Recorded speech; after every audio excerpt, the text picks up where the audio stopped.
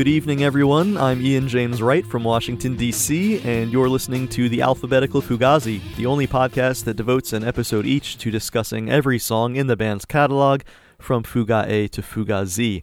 Joining me today to discuss Nightshop from 2001's The Argument is Eric Essick, a teacher, artist, and musician from Grand Rapids, Michigan. How you doing, Eric? Great, Ian. Thanks for having me. I love the show. I've been a fan ever since you started, and I'm really honored that you had me on today.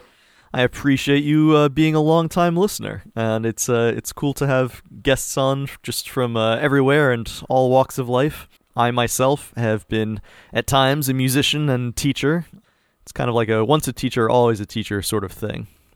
Yeah, I taught for about 8 years, and then I got out of it, but I could only stay out of it for about 8 months, and then I got right back into it. So, what sort of a teacher are you? Right now I am a middle school science teacher. So I'm really, I really kind of specialize in biology, but right now they have me kind of teaching every kind of science class, which has been really kind of a cool experience for me because I'm starting to revisit things that I haven't thought about since I was in middle school myself.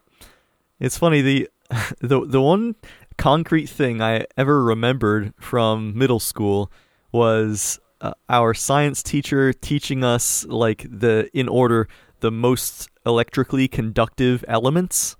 And so I had that memorized, and it's just one of those things that stuck in my head. And then a couple of years ago I looked it up and it was wrong.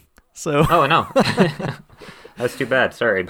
At least it was like, I guess the exact order was wrong, but at least I have an idea of sort of what they are. Yeah, go Silver. So we're here to talk about Fugazi, and I always like to ask my guests, what's the nature of your fandom? How did you get into the band, and did you get to see them live? And anything particularly notable that you feel like saying about it? Right. Yeah. So, growing up, I spent most of I'd say until I was about 9 or 10 years old living in Grand Rapids, Michigan. And my dad took a job, I think it was 1989, my dad took a job in Louisville, Kentucky. And I don't know if you've ever been to Louisville, Kentucky, but I've been to Louisville one time. It's funny, I recently had a couple of emails just from listeners to the show who were from Louisville, and I think I, said the same thing to both of them, which is, I asked them about Ear Ecstasy. There's this great record store. Oh yeah. I was on like a little tour of the southern or the southeastern United States with the band I was in, and we were in Louisville. We did a show there, and that's like the one thing I remember is like how great that record store was and how I was very sad to hear that it closed. Yeah, that's good that you got to see it before it closed down. Yeah, it's a great shop. I still have some Ear Ecstasy bumper stickers just kind of plastered here and there on some of my possessions. Great record store, yeah. So yeah, I moved to Louisville, and the local music scene, the punk scene down there was pretty incredible. And really eye opening. I had been kind of aware of punk rock music ever since I was little.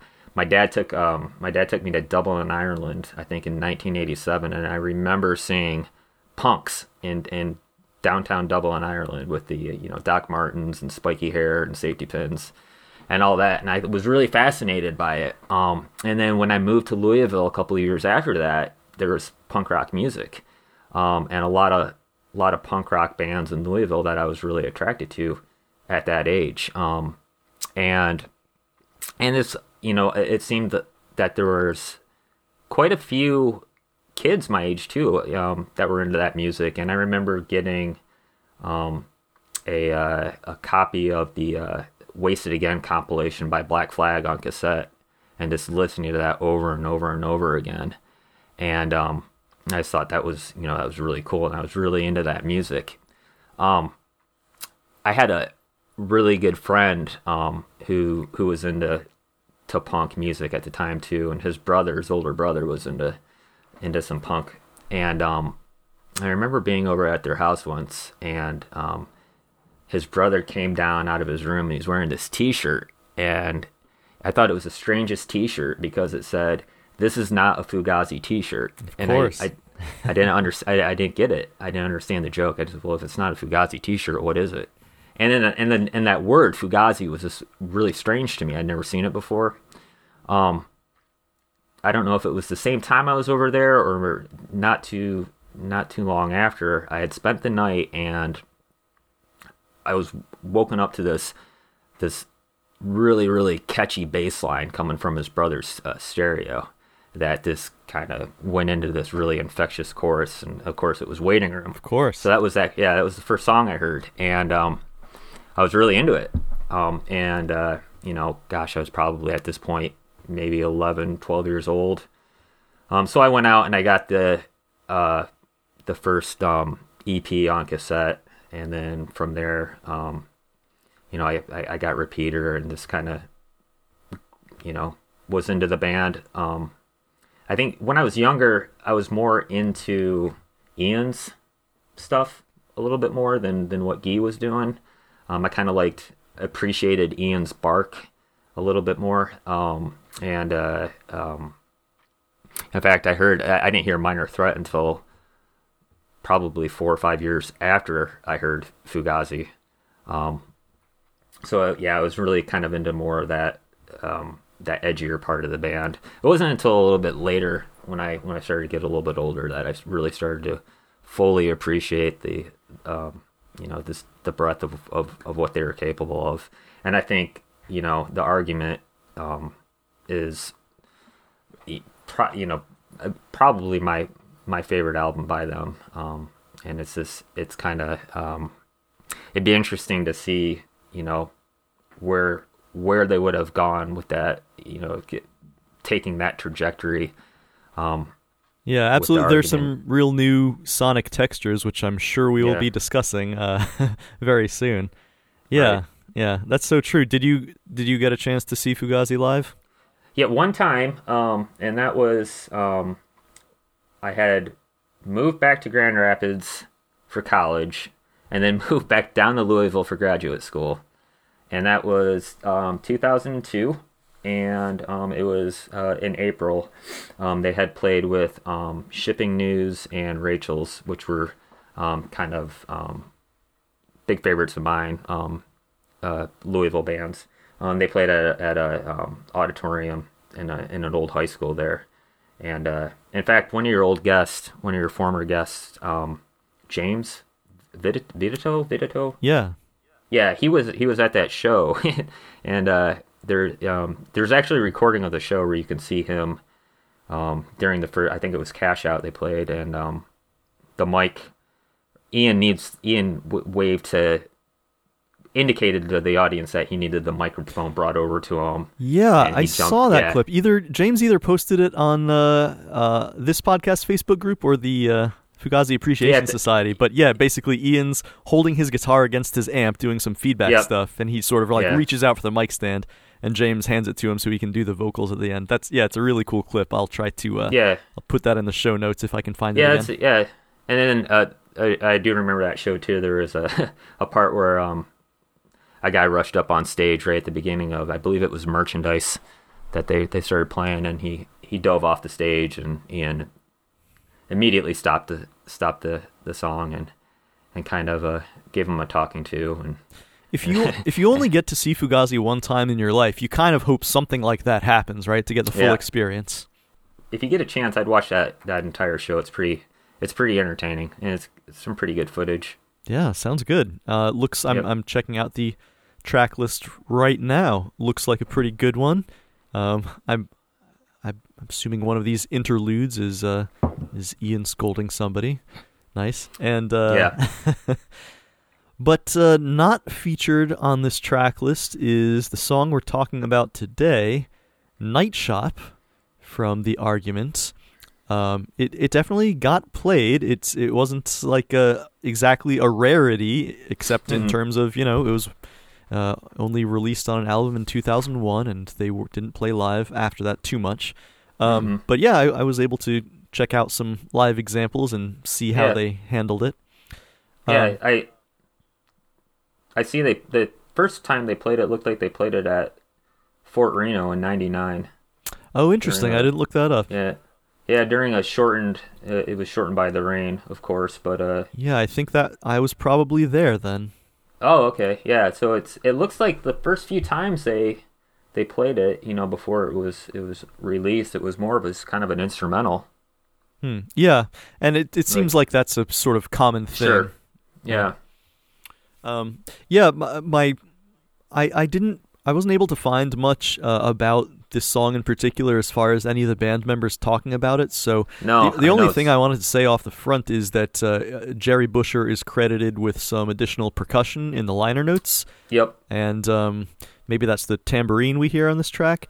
Yeah, and also it seems that in some live versions, like I was listening to the version from their last show, actually, in 2002, it seems like he is playing trumpet on that, basically where the crazy synth sequence freak out goes on the album track. Okay. So yeah, Jerry rocked this one out a little bit. I didn't know that. I'm gonna have to check that one out after we're done talking here. Yeah. Great. So cool. Other than that, I'll hand it to you, Eric. What do you think is the first thing we should talk about when it comes to Nightshop? The first time I heard it, I was just I thought that little riff that Ian plays at the beginning was very hypnotic to me, and that's what really kind of got me. So it kind of hypnotized me, and just caught me, and until like you said, when you have that crazy synth freak out towards the end of the song. Yeah, about that little lead line. First of all, I was going to say, at first I just sort of assumed it was Guy. I'm not sure why, but yeah, I guess I guess it goes to show I still don't exactly know they're playing by the sound of it. But yeah, that's the Ian part. Yeah, I mean, the only reason I knew that, I was just watching live recordings of them playing the song is right. Yeah. And yeah, it is hypnotic because it sort of goes on throughout the entire first couple of minutes of the song. One thing that I kind of find endearing about it is Ian gets a little bit off rhythm eventually. Like toward the end of that, when he's playing that riff, he gets behind the beat, almost like he's getting fatigued. I sort of doubt that. It's just like 'cause he's such a hardworking. I can't even imagine him like getting tired in the studio to the point where he's playing too slowly. But yeah, it's just one of those imperfections, I guess, of a track that they chose to keep, which I like. I enjoy that. Yeah, I'm gonna have to pay a little bit closer attention to that next time I take a listen. Yeah. I think and the addition of the acoustic guitar. I mean, you can hear that. And, if you listen real closely, you can hear that within the first 30 seconds of the song, just slowly building. Yeah, it's more obvious at sort of a later point in the song, but basically it's there throughout the whole thing, just sort of mirroring what I guess mirroring what Guy's guitar is doing. Yep. It's almost more of like a percussion effect, just like that. Right. That percussive sound of an acoustic guitar rather than super duper sounding like an acoustic guitar, obviously, but yeah, it's there and it really adds to the interesting mix of this song. Yeah, I think something else that contributes to that is the very beginning of this song we have Ian's part fading in, and then we have the drums, which are really mixed in this lo-fi way. Like and I actually really really like that. Yeah, like the way that sounds. And I also like that. I think what's happening when you can hear the drums really well in the beginning before the vocals come in, it sounds to me like the EQ is being tweaked while the part is playing. Yeah, it sounds like they're just sort of messing with the curve of the mids and stuff like that. So I have no idea if that's happening at all later in the song, but that's what it sounds like to me. And what's cool is that later on in the song, when sort of Guy's vocals change from the also lo-fi to the hi-fi stuff he's doing at the end, and everything is sounding much more traditional Fugazi-ish, it sounds to me like the drums don't really change. Like that snare sound still has this real lo-fi thing going on. I think the obvious choice would have been to like bring everything out to the like full hi-fi goodness at the same time. But yeah, that's a cool choice. Yeah, I mean, it definitely works, I think, on that particular track. I think it's just a kind of hollow, kind of distant. Yeah. And kind of keeping in that hypnotic feel of the song.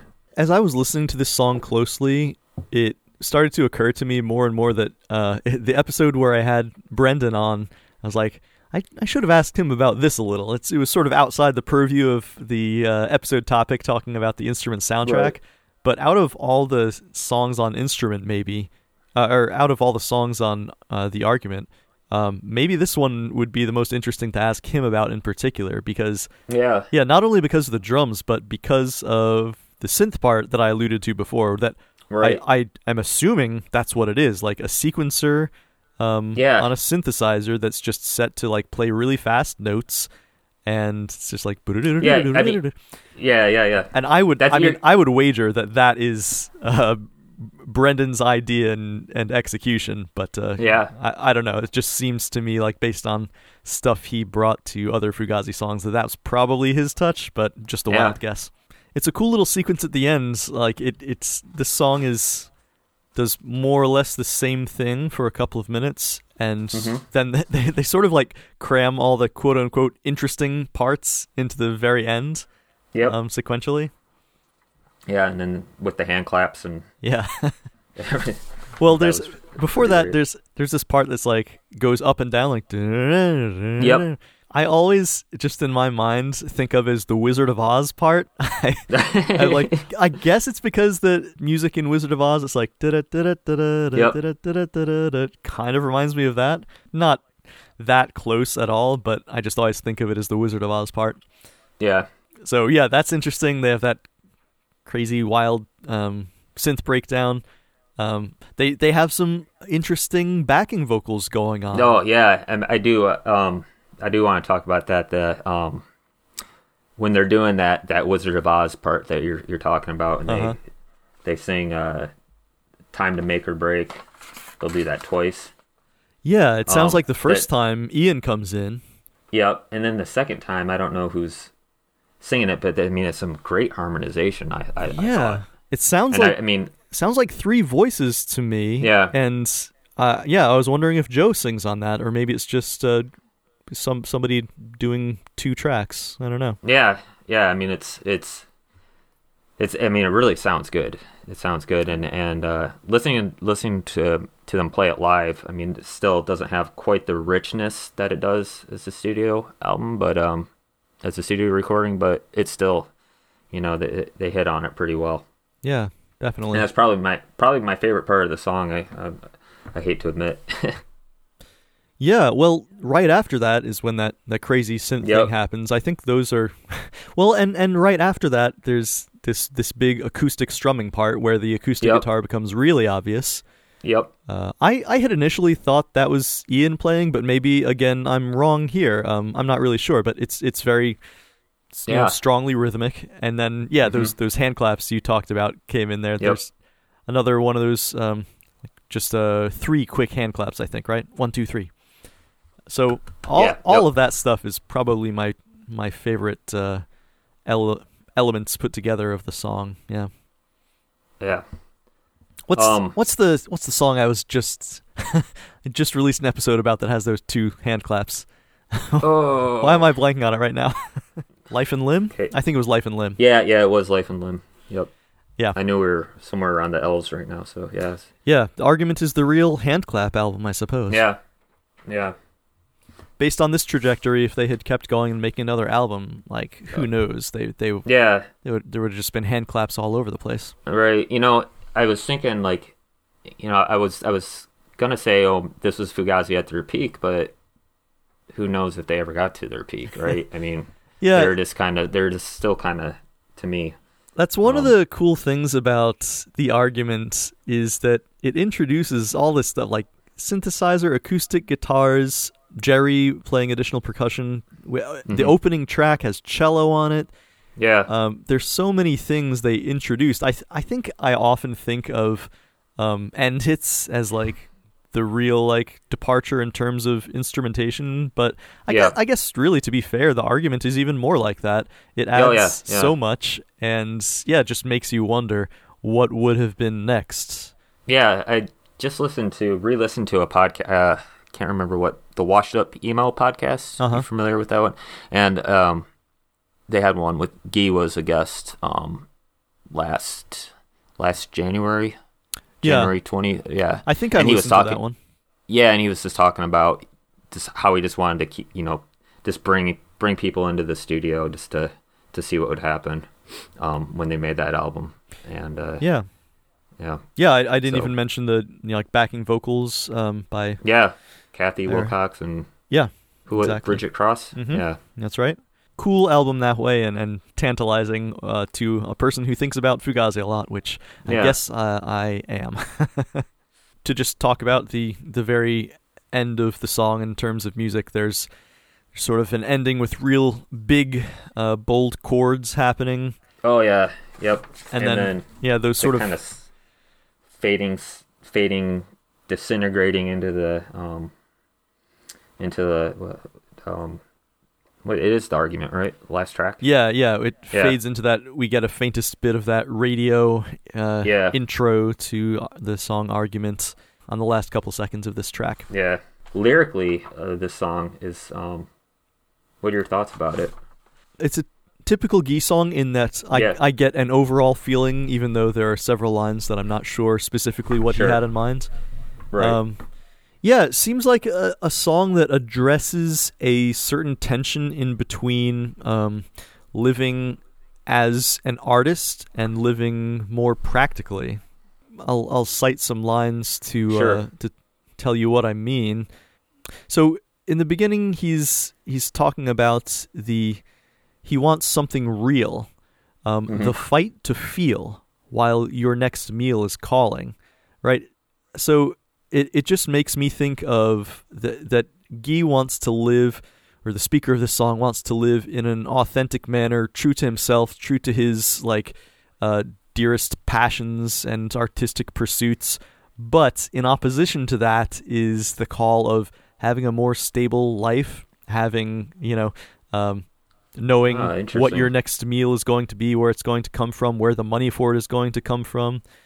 And that sort of brought up later, all that you would issue is capitals in continents. Capital meaning money, I'm assuming here. Mm-hmm. Yep. And that's the titular line too. I was interpreting that way, where I've got no patience, I'm nowhere stationed. So like out on tour somewhere, I guess, adrift.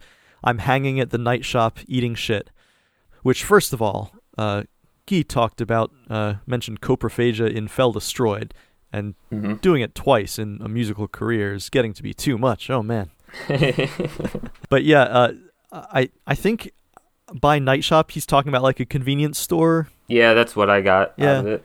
So basically what I get from that is he's talking about being on tour, eating crap, instead of like somebody who has created a really stable career, with wealth and family, at home with his family, eating a home cooked meal. Instead, he's doing this. But that's the real tension in this song, and he ultimately says, "If I get to choose, I'll take something real." Yep. And I think that the reality for him here is really being, true to the art. And I think in that way, it's it really dovetails nicely with the next track, Argument, which is about Ian's "I'm on a mission to never agree." Like, this is the struggle of his life, and maybe how that's difficult at times.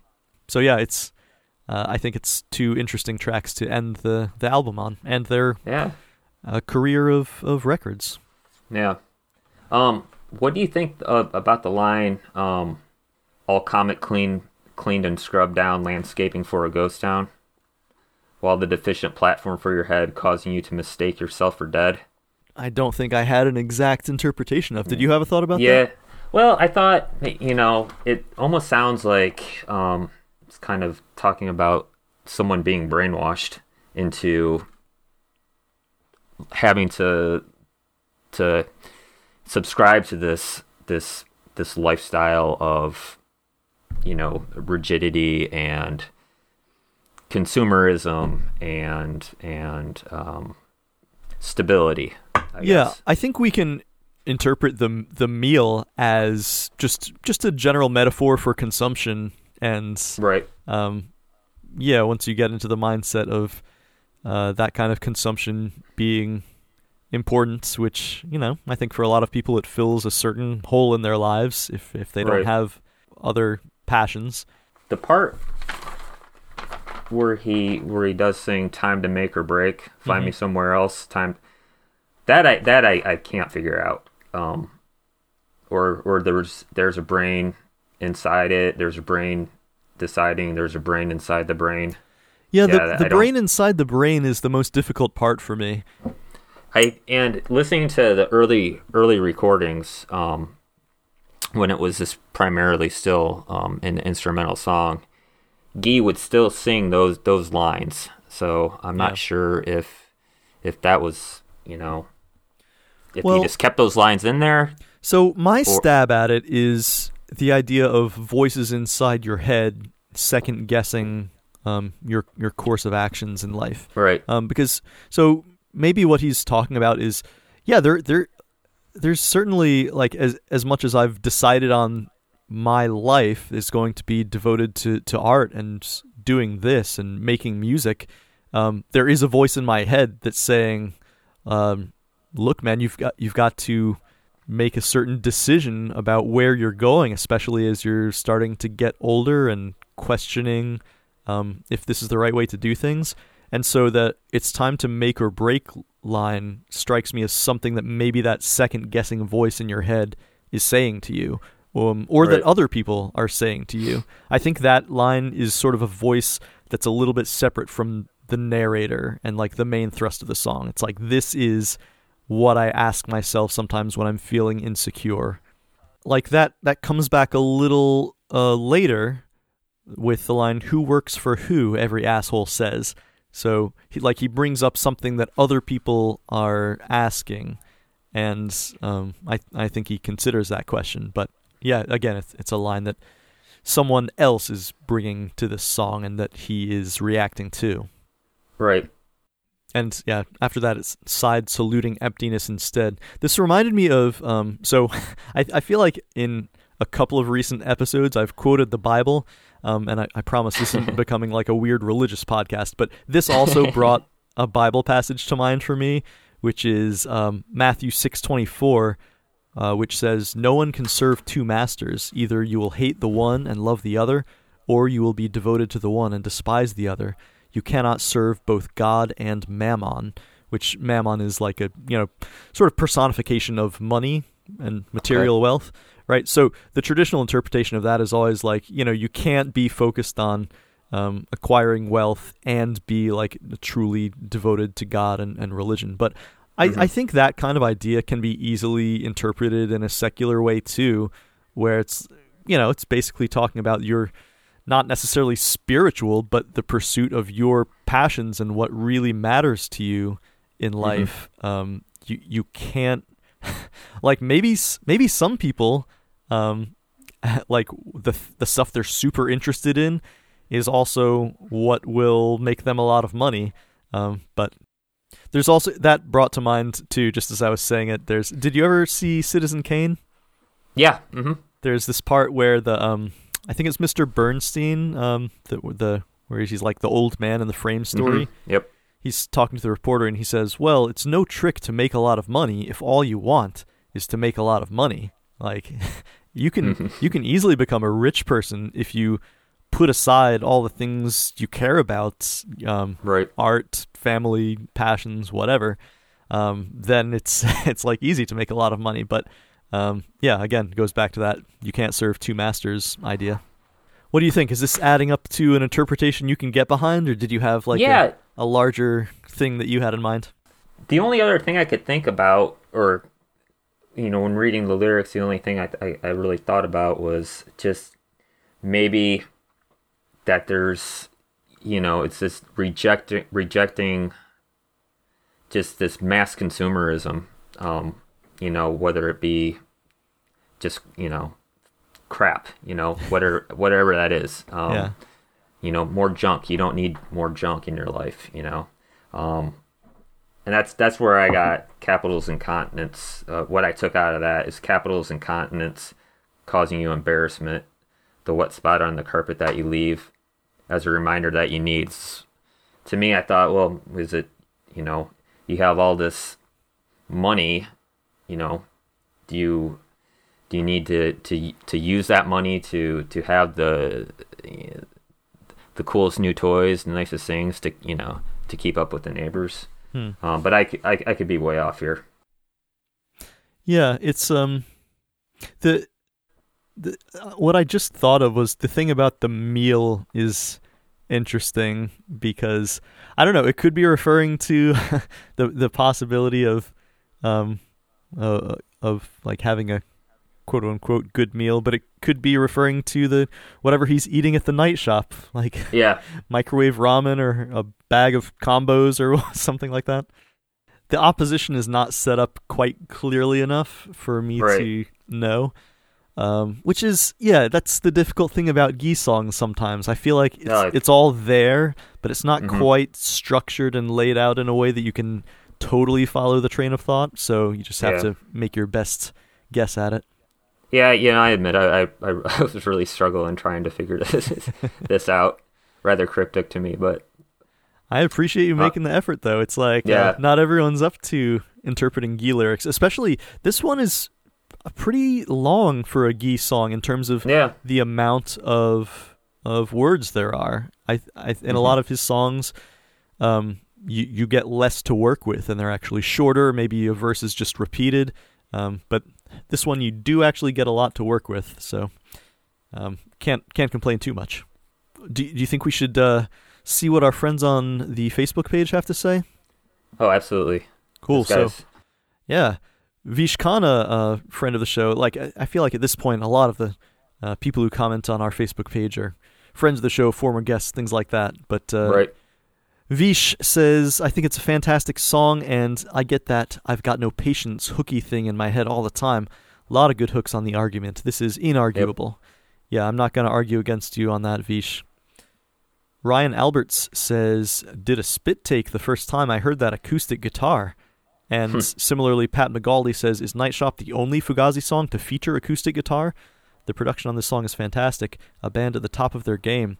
I don't think there's another Fugazi song with acoustic guitar. Can you think of one? I couldn't think of any. Yeah. I feel like if there is one, I'm really failing as a Fugazi fan by not thinking of it right now. But Nightshop might be unique in that way. But I don't know. I think it works. It makes me wonder, like, what other Fugazi songs could they have put acoustic guitar on and it would have sounded really good? It's a good thought experiment. Someone should come up with a top 10 songs that Fugazi should try with acoustic guitar. Simon Young says, I love the song, and the middle 8 makes me daydream of Fugazi as a power pop band. Yeah, I guess he's talking about the time to make or break part there. Yep. Yeah. JJ Sorensen says, any Fugazi song with claps is good in my books. Yeah, for sure. Conan Neutron says, killer song and maybe one of the only ones to actually inspire a venue, Nightshop, where Mesthetics have played. Yeah, thanks, Conan. I looked that up. It's in Bloomington, Indiana, yes? In Indiana or Illinois? Or I looked it up too. Illinois. Yeah, I keep mixing those up. I have a friend who lives in one or the other. I keep forgetting which is which. Bloomington, Illinois is where Nightshop is, right? Yeah, I looked it up too. It looked kind of like a cool little venue. Yeah. And let's see. Josh Saunders says, some great harmonic light and shade on this one, from its mysterious / enigmatic quality to the more traditional major key guitar riffing at the end. The sped up solo-y thing in it is quite fun too. Definitely a track that makes one think they would have gone more in a direction like this had they done another album. Oh, was he, that sped up solo thing, was he referring to that part that you thought was the synth part? I believe so, yeah. Yeah. Have you ever messed around with synthesizers? Yeah, actually, I have I just bought a Boss synth guitar pedal. Oh, is it the SY1? Yeah, have you played with that before? I haven't. I've definitely listened to some demos though. It's cool. Yeah, it's bonkers. It's you can get some crazy sounds out of it. But I have a Korg MS-20. Okay. And it's sort of like this old analog synthesizer. But I think I'm trying to remember now. I haven't had an opportunity to mess with it recently. I think you can sort of like you can do a thing where like you get the white noise generator to like actually translate into notes and just make it play really fast, kind of randomly. It sounds to me like it's not random notes. It's like actually just a really fast sequence that's repeating over and over again. But I don't know. Maybe I'm not listening closely enough. Again, this is something that seems like it would be cool to ask Brendan about. So who knows? Maybe we'll be able to talk to him again. James Vitito, you mentioned him before, but he commented on the Facebook page, one of my favorite lines ever: "If I get to choose, I'll take something real." Yeah, that's a really impactful one. Like I think we discussed early on in the podcast, if you had to get a Fugazi line tattooed on you, what would it be? And I think that's a good choice. Like if someone were to do that, yeah, it's. And he then goes on to say, I always thought this one had a Midnight Oil feel to it, which I have to confess, I'm not real familiar with that band. They're the band that did Beds Are Burning, right? Yeah. Do you know much more about Midnight Oil? No, I do not. I hate to admit that I don't. Yeah, it never occurred to me to really look into them more, but yeah, I have to confess, I'm ignorant. If there are some essential songs out there, let me know, guys. I'm talking to you, James. Matthew Anson Gravely says, beautiful from start to finish. I especially love how it segues into argument. Niall Letty says, another one with fantastic hand claps. I love the linear style of this composition. Made me wonder which songs might have the most amount of distinguishable different parts in it. Yeah, that is interesting. Recently did the Long Division episode, which only has one part, basically.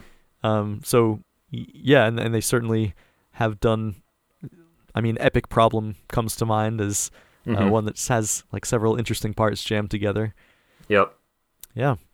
So, all that said, let me ask you, Eric, about ratings. Do you like me? Do you like me? Do you like me? On the show, as you know, as a longtime listener, from 1 to 5 stars, only in the scale of the Fugazi catalog, that we always like to try to assign a rating to these songs. So for you, today, your current frame of mind, what do you think, Eric? What's the rating that Nightshop gets? Well, I absolutely love this song. I think it's, possibly, there's a couple off of the argument. This and Full Disclosure, I absolutely love. I'd probably give this a 4.5. Can I do that? Absolutely. I give this a 4.5. I just think the complexity of it is something to really be in awe of. Yeah, that's very true. Although I have to say, for me, the part that brings it down a little, makes it not one of my favorites, is that it's sort of really not complex for the first 2 minutes of the song, where it's pretty repetitive sounding, and it just kind of goes on. Sounds cool, but like I feel like it's, when you listen to that part, it can get a little bit samey. That's really the only criticism I can make of the song. Yeah. But yeah, I think that makes it. I want to say like a 3.8 or something. Okay. So that's fair. It does have such cool elements to it. Yeah, it really does. Love that acoustic vibe. It's somehow like appropriate for a song called Nightshop. I think between that and the way the drums and Guy's vocals are mixed, like sort of in the background, gives you sort of like a nighttime vibe in a way. That's it does. Yep. Yeah, I don't know if that played into why they ended up choosing that, but yeah, it certainly works for me. You mean choosing the title? I mean choosing the instrumentation. Oh, yeah. It's always like a guessing game. Like, what did they do first? Did they settle on Yep. lyrics or the title or the entire like final instrumentation of everything?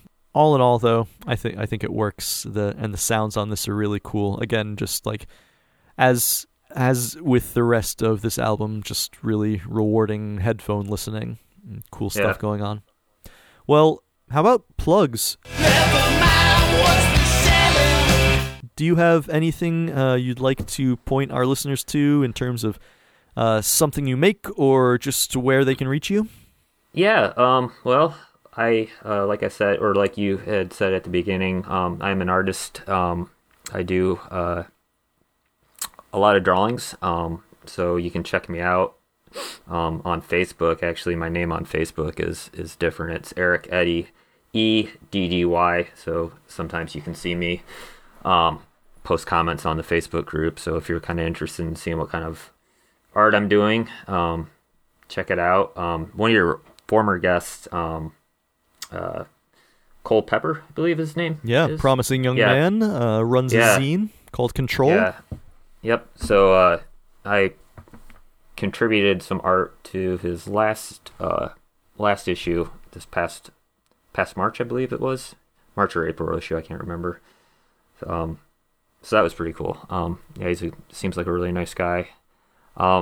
It's funny, I forgot to mention this at the beginning.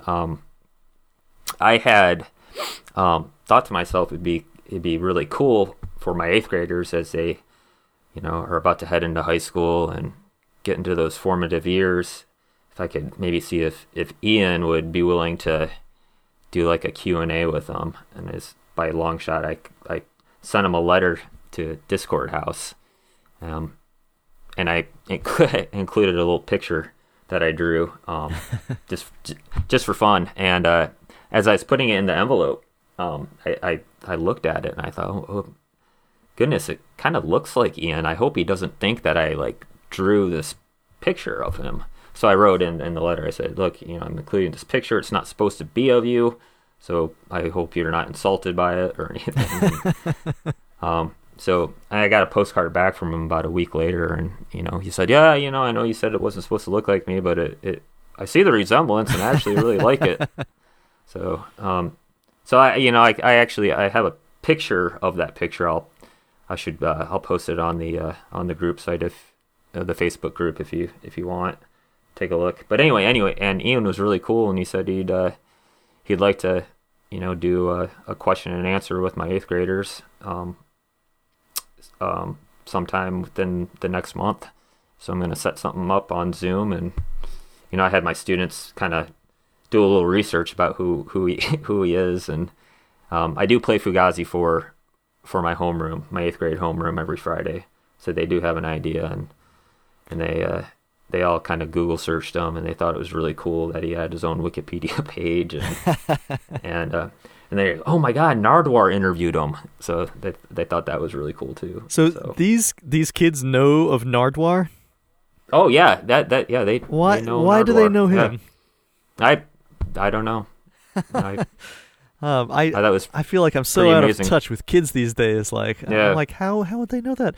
Maybe he has interviewed a popular like a Billie Eilish or something recently, or something like that. I don't probably, know. Yeah. But yeah. So I had them research, and they all had to come up with questions, and I wanted to read through the questions, obviously, and make sure they weren't going to ask anything stupid or boneheaded. I certainly don't want to insult Ian, for his time, but I thought it was really cool that he was able to do that. Yeah, absolutely. Definitely follow up on that. If maybe post in the Alphabetical Fugazi Facebook group and let us know how it went, and if there are any memorable things that came up or interesting tidbits. Yeah, I'd definitely like to hear about that. Sweet. Sure, absolutely. Well, awesome. Thanks for joining me, Eric, and in tackling another mysterious Guy Picciotto song. I think we did as decent a job as we could. Listeners, if you have interpretations that maybe escaped us, you could share that when I post about this show on the Facebook page, which is just the Alphabetical Fugazi. just join that, and you can comment either beforehand or post-hand on these episodes if there's an idea you'd like included, for sure. So other than that, you can always email me at fugaziA2Z@gmail.com, and I hope you'll join me for the next episode when we will be discussing No Surprise. Until then, keep your eyes open. This is my last